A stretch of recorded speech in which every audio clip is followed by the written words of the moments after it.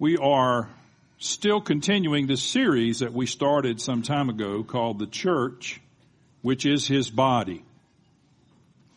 We're majoring on the fact that the Lord Jesus came to earth and spent 3.5 years beginning a mission.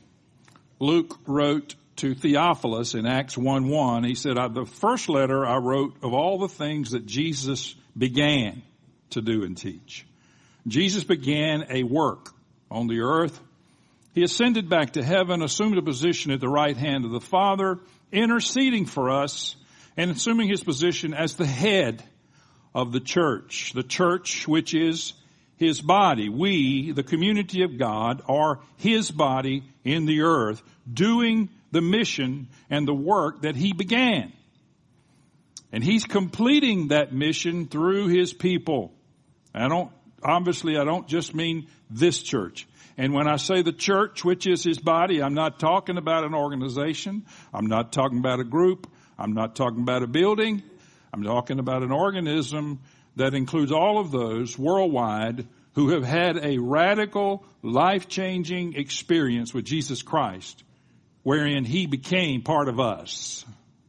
We are in union with Christ when he does a work in our heart. So then we become part of this universal church. We do have local expressions of his church, and one local expression of his church in the earth is Abundant Life Church.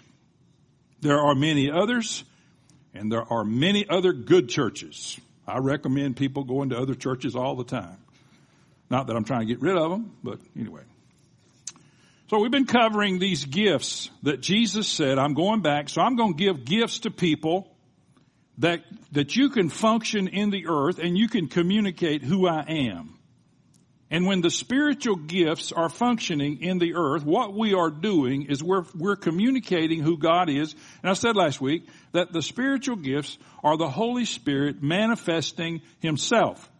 It's not just the Holy Spirit doing something, but it's God's Holy Spirit. This is 1 Corinthians 12. God's Holy Spirit manifesting himself.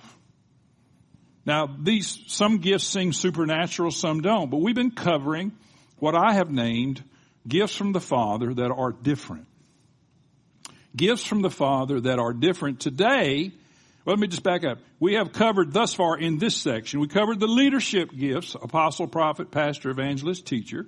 And now we've been covering these gifts. We've covered the gift of exhortation, the gift of serving, and last week we covered the gift of giving. I know you're sorry you missed that one.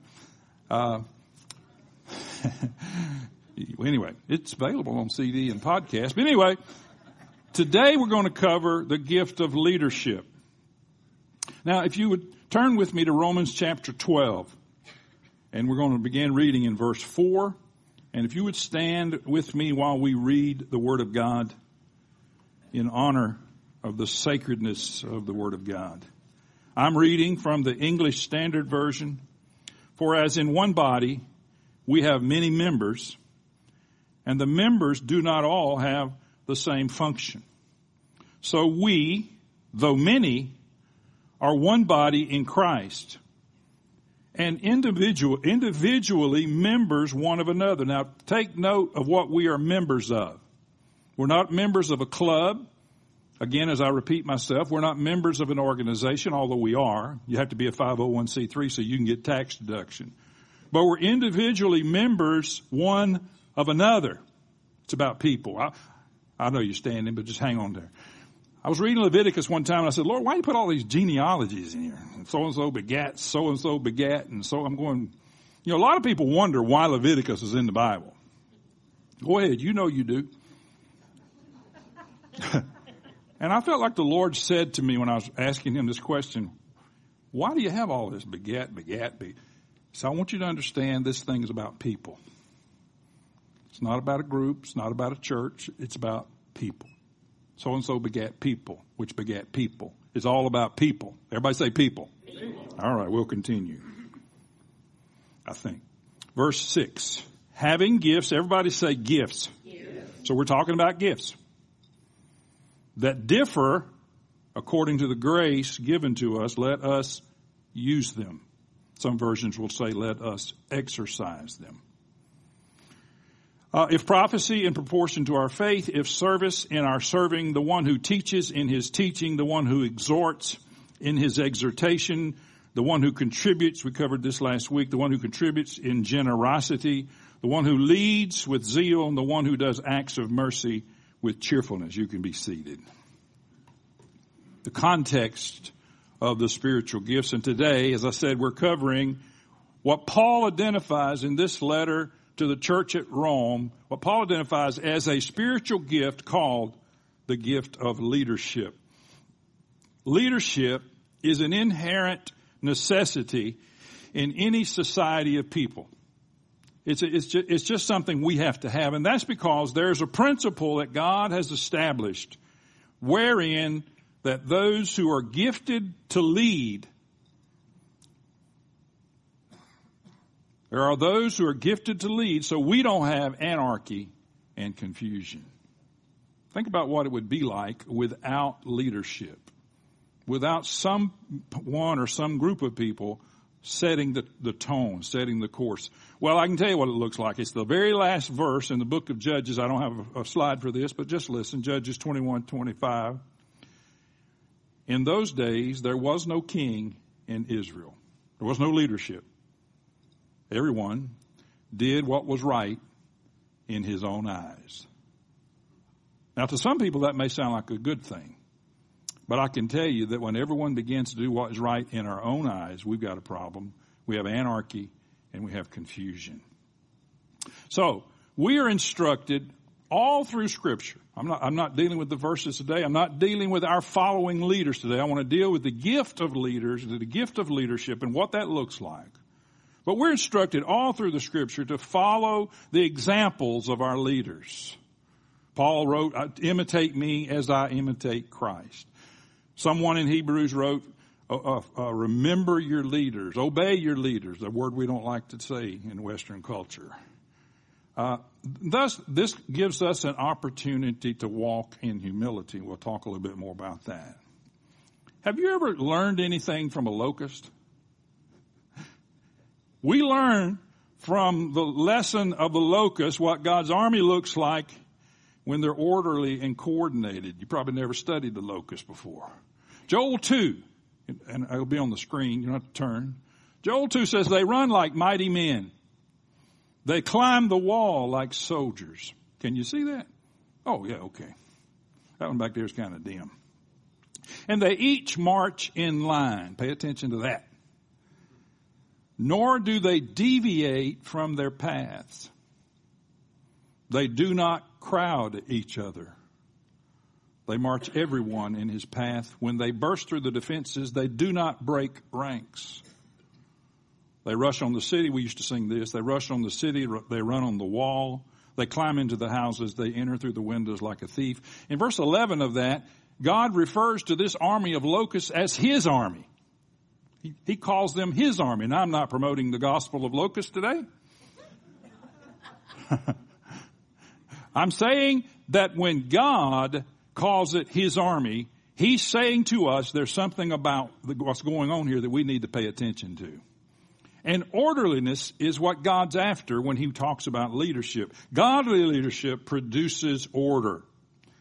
Godly leadership produces order. It does not produce confusion. It does not produce anarchy, and so forth and so on. The word lead is a word that just means to stand before someone or to be the protector or guardian. You could use the word shepherd there in the church. And to give attention and aid is someone that is giving their life and their attention to someone else on behalf of our Lord. Now, there are many arenas of leadership, and I would say that just about everybody under the sound of my voice is some kind of a leader, and I'll deal with that before I'm done. But the question that we have to ask is, who is a leader? Well, before I answer that question, I want to insert this. A true leader is not looking for more followers. But a true leader is looking for future leaders. A true leader is not just looking for someone that they can say, look at all those people following. By the way, sometimes when you're a leader, it's hard to distinguish whether they're following you or chasing you. But a true leader wants to take the people that is under their care and under their watchfulness and cause them to be propelled into some place of leadership themselves, not just to be our followers. I'll leave that alone. So what are the qualities of a leader?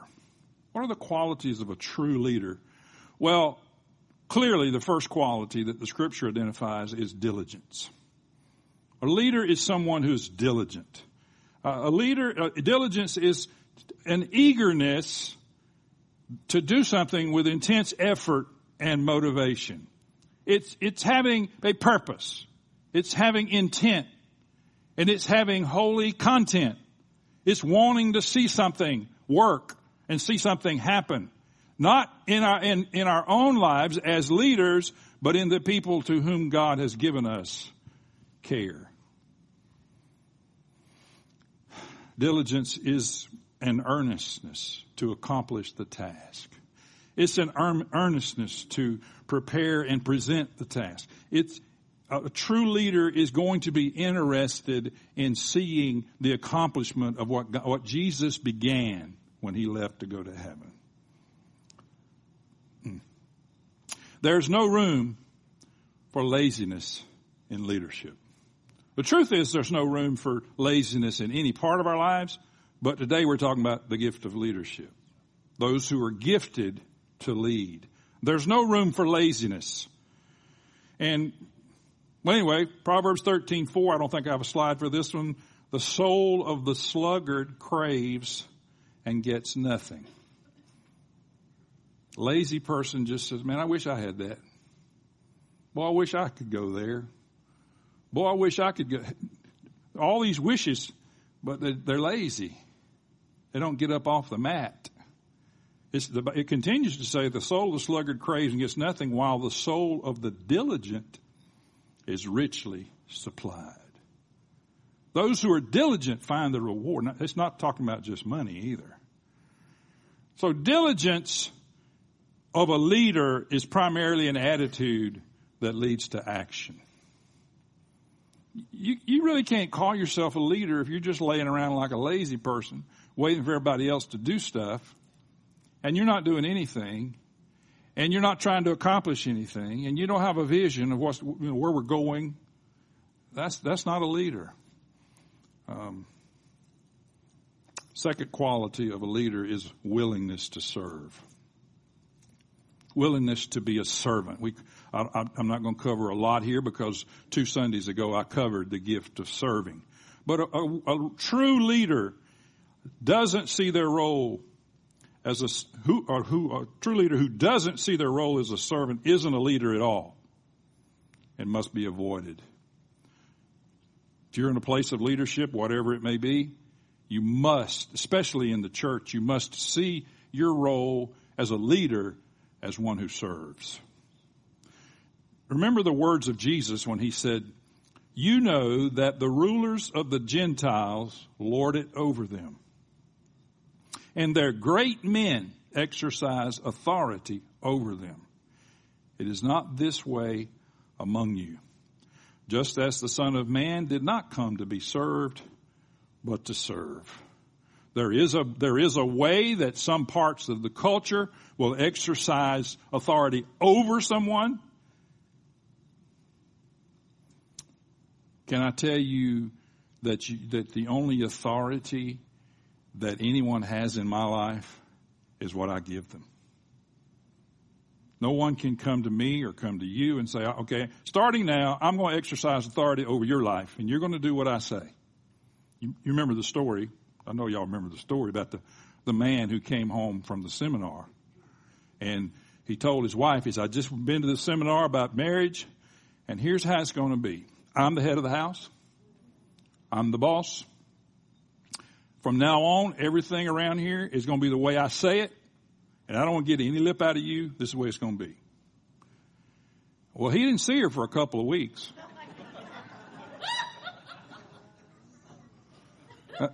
And then he could see her just a little bit out of one eye.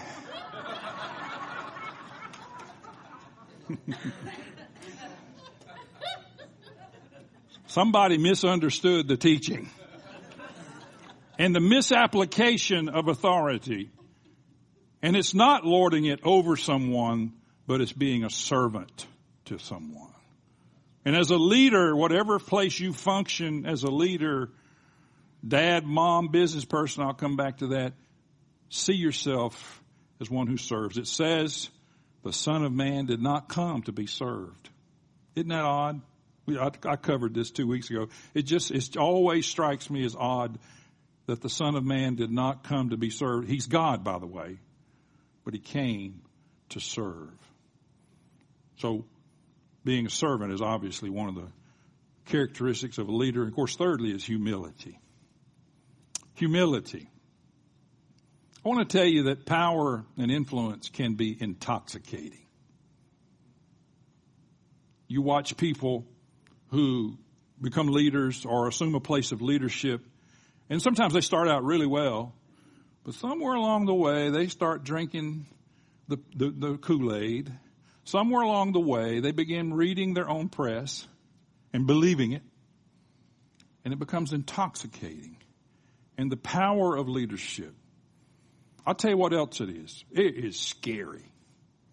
It's scary to think about God would put someone in your care, or a bunch of someones. And Hebrews 13, I quoted earlier, says, obey your leaders, for when they appear before God, if they have to give a bad report, that's not good for you. Well, it's not good for us either. If I got to stand before God and say, well, I don't know what's going on right here. And God said, well, aren't you the leader? Aren't you the one setting the, anyway, I better get off of that before I get depressed. True humility doesn't allow a leader to insert themselves or their own agenda into their leadership, but it does, as John the Baptist said, it does enable us to decrease while Jesus increases. It's the laying down of our lives. Micah 6:8 says, the Lord has shown you what he's requiring of you. What does the Lord require of you? He's shown you, and that's to do justly, to love mercy, and to walk humbly with your God. To walk in a relationship of humility, which simply says that I say to Jesus, I submit my life to you, I lay my life down at your feet, and now I want to do what you want me to do. And now I'm going to follow you. Jesus said, so if you're going to follow me, you're going to have to deny yourself. That doesn't mean deny that you exist. It doesn't mean deny your worth. It means that you deny yourself in that you decrease so that Jesus can increase, just like John the Baptist said. And a leader who does not operate in humility, they're going to go completely the other way. So, it says Jesus, being found in appearance as a man, humbled himself by becoming obedient. He humbled himself. Here again, this is God, capital G, God, who came, became a human being, and humbled himself. I heard Derek Prince say one time that God can humiliate you, but he won't humble you. You have to humble yourself. You have to make that choice. So beware, listen saints, beware of being a leader or following a leader who unduly draws attention to themselves. You've seen them. You may have followed them, but you've seen them. Leaders in any variety of life, you've seen leaders who spend most of their time drawing attention to themselves, drawing attention to their personality. We've tried the 18 years that I've been the pastor here. We've endeavored to make sure that this is not a personality-driven church. I don't have much personality, so that's been pretty easy. But when we start drawing attention to ourselves, guess who we're not drawing attention to? That's the king. That's the head of the church. So humility. Another characteristic is care and concern for those being led. Sometimes I hear things and sometimes I see things and I say, Lord, does that person even care about those folks? And I say, Lord, make sure I care. Make sure that I care for the people that you've put under my care, so to speak. Paul writes to the Corinthians and he says, or do you need, as some do, letters of recommendation to you? You yourselves are our letter of recommendation. 2 Corinthians 3. You are our letter of recommendation or epistle. Somebody said the epistles are the wives of the apostles. I don't know if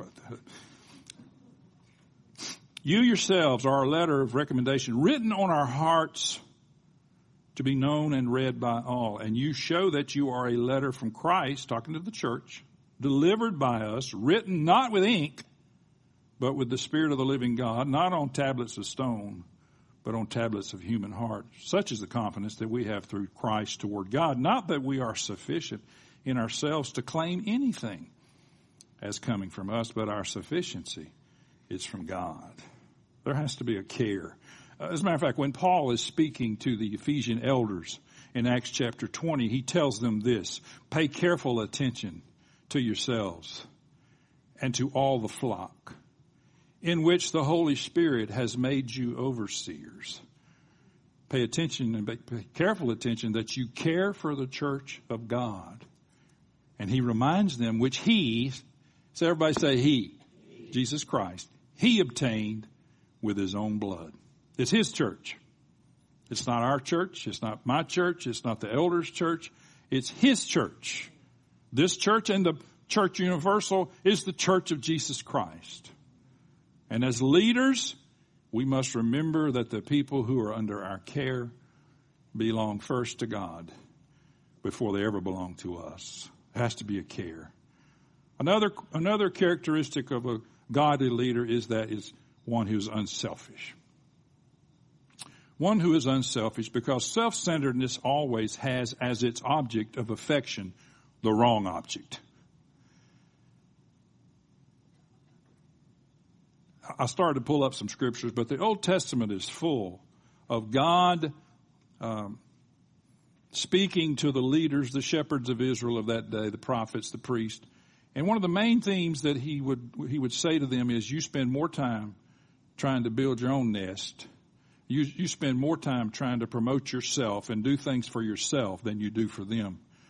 And Jeremiah 23 says, I'm going to get rid of those guys, and I'm going to give you some shepherds who really care for you. I'm going to give you some leaders who really look over you, that are not selfish. The Bible talks a lot about selfish ambition. Selfish ambition is a desire to put oneself forward. Selfish ambition has no room for others, much less genuine humility. And it's easy if a person's not careful. By the way, one of the solutions for this, especially in the church, is, and you heard me say recently probably, I believe every pastor should have a pastor. Some people disagree with me. That's okay. You can be wrong. I'm just kidding. Or at least some place of accountability. Someone to speak in to their lives. I can give you Brother Charles Simpson's phone number, or not. Just kidding.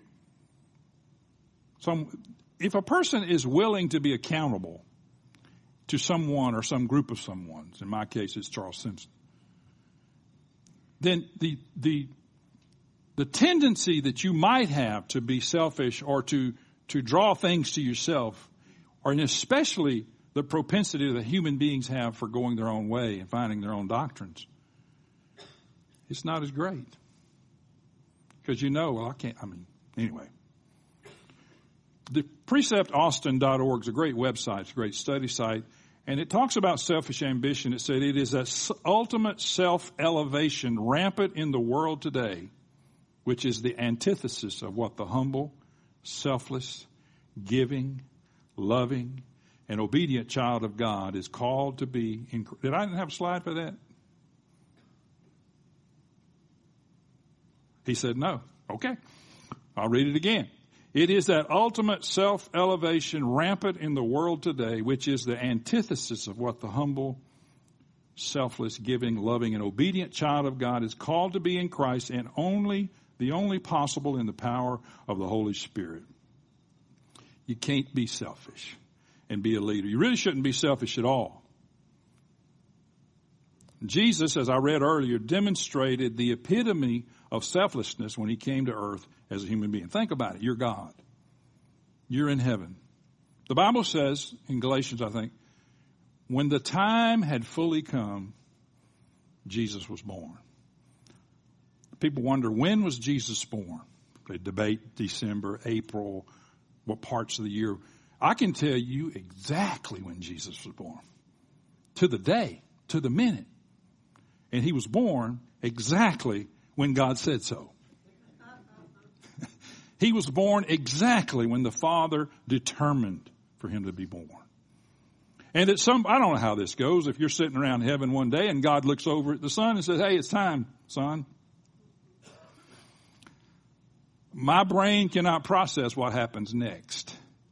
How the Son of God, part of the Trinity, how the Son of God winds up in the womb of Mary via the Holy Spirit and is born a helpless baby who does everything we do, and I'm not going to get into details. Let's just say they had no Pampers in that day. Came as a human being, humbled himself, became in appearance like a person, like a human being, and became obedient. And that verse continues by saying he was obedient to the cross. What greater example of selflessness do we see than in our Lord Jesus? Philippians chapter 2. And finally, the quality we need most in leaders is that of integrity. Integrity. Psalm 24 says it this way. Who may ascend into the hill of the Lord? And who may stand in his holy place? He who has clean hands and a pure heart, and who has not lifted up his soul to falsehood and has not sworn deceitfully. There is a matter of integrity. Remember this, that integrity comes from a word that is integrate. Integrity is our ability to integrate with God. That's what this verse is talking about, integrating with God. And when we can't integrate with God, there's a problem with one of the parties when we can't integrate with God. But guess who the problem's going to be with? I mean, God is not changing. He said, I, the Lord, do not change, and therefore you're not consumed. That's one of the greatest promises in the Bible. Because God doesn't change, we don't get zapped. But if we have a problem integrating with God, and unrighteousness will cause that, corruption will cause that, self-centeredness, I go you around the list, I don't want to depress you. But when we can integrate with God, then there's pure hands, there's clean heart, there's not giving ourselves to falsehood, and so forth and so on. A leader, a gifted leader, must walk in integrity with God. Must swear to their own hurt. A true leader. Jesus said it's the pure in heart that'll see God. He didn't mean literally right then, but when you give your heart to the Lord Jesus. By the way, when we come to salvation, when we're born again, we give him a lot more than our heart. You heard people say, he gave his heart to Jesus. Well, I hope he gave the rest of him to Jesus too. The whole body, the whole soul, the whole spirit to God. But he says the pure in heart will see God. What are the pure in heart? Those of us who are our spirits, our hearts, our wills have not been tainted by corruption and unrighteousness. This is why sin is such an important thing for us to deal with. I know you're not supposed to say that in church these days, but around here we do. So don't get, anyway, sin, it's not that I wish I'm embarrassed that you sin, or it's not that, sin is you have chosen something less than what God has for you. When you choose a lifestyle, Rod mentioned a couple. When you choose a lifestyle that is different than what God says, you have chosen less than. Everybody say less than. It's not about a matter of condemning or any of that stuff. It's about, oh my goodness, God has something for you, and when you choose something different, it's less than. And all of us, everybody in this room, if you're breathing, and I got a suspicion that you are, I know some of you might take a nap, but you're still breathing. We have all, at times, chosen less than what God has for us. And then you know what happens? Mercy. God's mercy brings us back.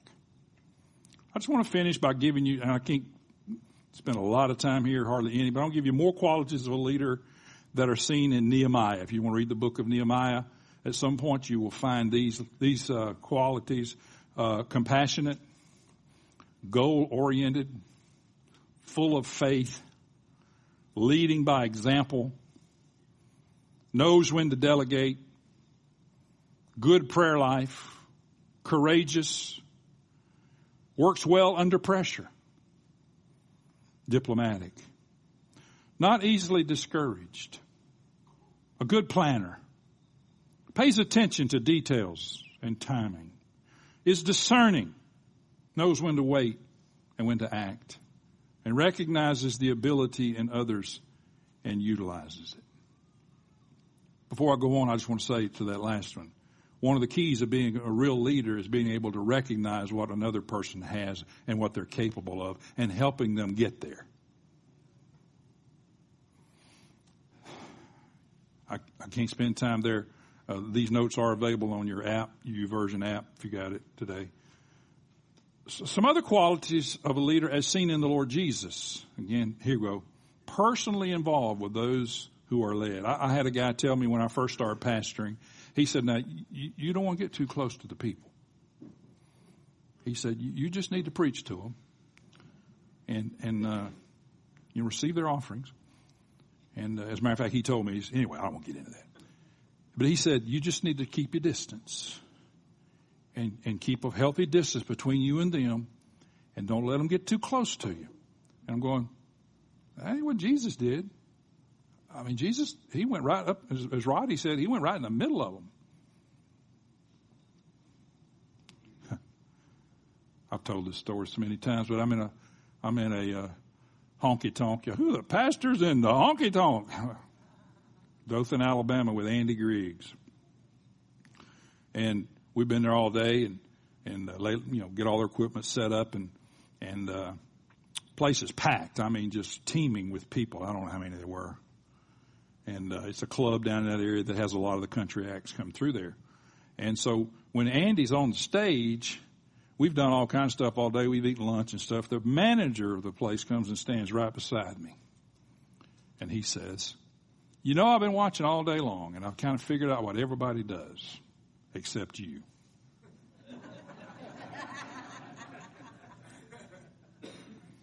I know he's the sound guy. I know he's the road manager, and he's the drummer, but I hadn't figured out what you do yet. I said, well, back in Nashville, I'm Andy Griggs' pastor. He stood there for a minute. I'm standing over here. He never looked at me or anything. He said, well, welcome to the den of sin. But what I told him was, I said, let me tell you something. I said, if Jesus was here today, he'd be right out there in the middle of those folks. Right in the middle of them. Now, he wouldn't be doing what they're doing. And he wouldn't be thinking what they're thinking. And he wouldn't be planning what they're planning. But the Bible says Jesus was a friend of sinners. It didn't say he was friendly to them. He said he was their friend. And I said he'd be right in the middle of them, but he'd be bringing something to them that would help them. Personally involved. Be specific when giving instructions. Not everyone can see the big picture. Go to town and you'll find a donkey and tell the owner of that donkey that I need it. The master needs your donkey. Now, imagine you're the guy who owns the donkey. And these two guys come walking up that you have no clue who they are. And they say, hey, by the way, our master, he needs your donkey. We're taking him. And yet, Jesus was very specific. You're going to find him there. He's going to be tied up at there. And you're going to find the owner there. And this is what you're going to say to the owner. It's like when he told him to go catch a fish and get the coin out of the fish's mouth. He was very clear. I think it might have been Peter and John, and they argued all the way. You're going to talk to the guy about the donkey. No, you're going. My phone thinks I'm done. Somebody's sitting here saying, I wish you were. I'm almost done. Be specific. Expect opposition, but don't be discouraged by it. You see all these features in Jesus, by the way. Speak words of encouragement. I was listening to a guy on the radio last night, or yesterday afternoon, I guess, and it wasn't encouragement. I'm not going to name it, but I was kind of surprised on the radio show that he was on, but it was pretty nasty. There wasn't anything encouraging about it. Anyway, remember that ultimately all authority belongs to God. So we do everything in his name for his glory. A person who has a real gift of leadership will always direct people back to the Lord Jesus. Godly authority will always direct people back to the Father. And so I'll just read this list and I will be done. And this is by Paul Borthwick, who wrote a book called Leading the Way.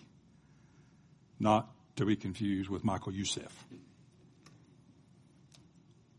The world needs leaders who cannot be bought, whose word is their promise, who put character above wealth, who possess opinions and a will, who are larger than their vocations, who do not hesitate to take chances, who will not lose their individuality in a crowd, who will be honest in small things as well as in great things, who will make no compromise with wrong, whose ambitions are not confined to their own selfish desires, who will not say they do it because everybody else does it, who are true to their friends through good report and evil report, in adversity as well as in prosperity. I'm not going to name names, but I saw someone one day who was going into a jail, and a friend of theirs had been arrested. I'm not going to talk about it. Had been arrested. They were in jail.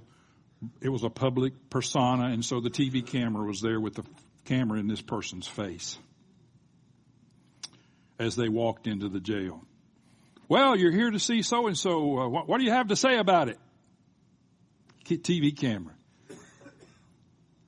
I might have just broke the camera. I don't know.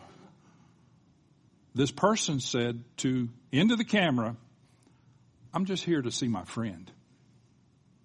That's all I got to say about that. And they went in. Sometimes you just have to say, I'm here for my friend. Whether they've done it right or whether they've done it wrong, I'm here for my friend. Who do not believe that shrewdness, cunning, and hard-headedness are the best qualities for winning success. Who are not ashamed or afraid to stand for the truth when it is unpopular. And who can say no with emphasis, although the rest of the world says yes. Godly leaders. I want to tell you that this applies in the business place. It applies in the home. It applies in the church. A lot of you are leaders and you don't even realize it. A lot of you lead people. People look to you for direction. You may not be the manager or an owner of a company. You may not be a pastor or even a Sunday school teacher or any of those things. But whatever position you find yourself in most cases, if you've got children, you're certainly a leader. I mean, the list goes on. You understand that. So don't sit, but anyway, the gift of leadership is just that. It's something that God puts in people that enables them to be natural-born leaders, except that even natural-born leaders need to call on the Holy Spirit power. Would you agree with that?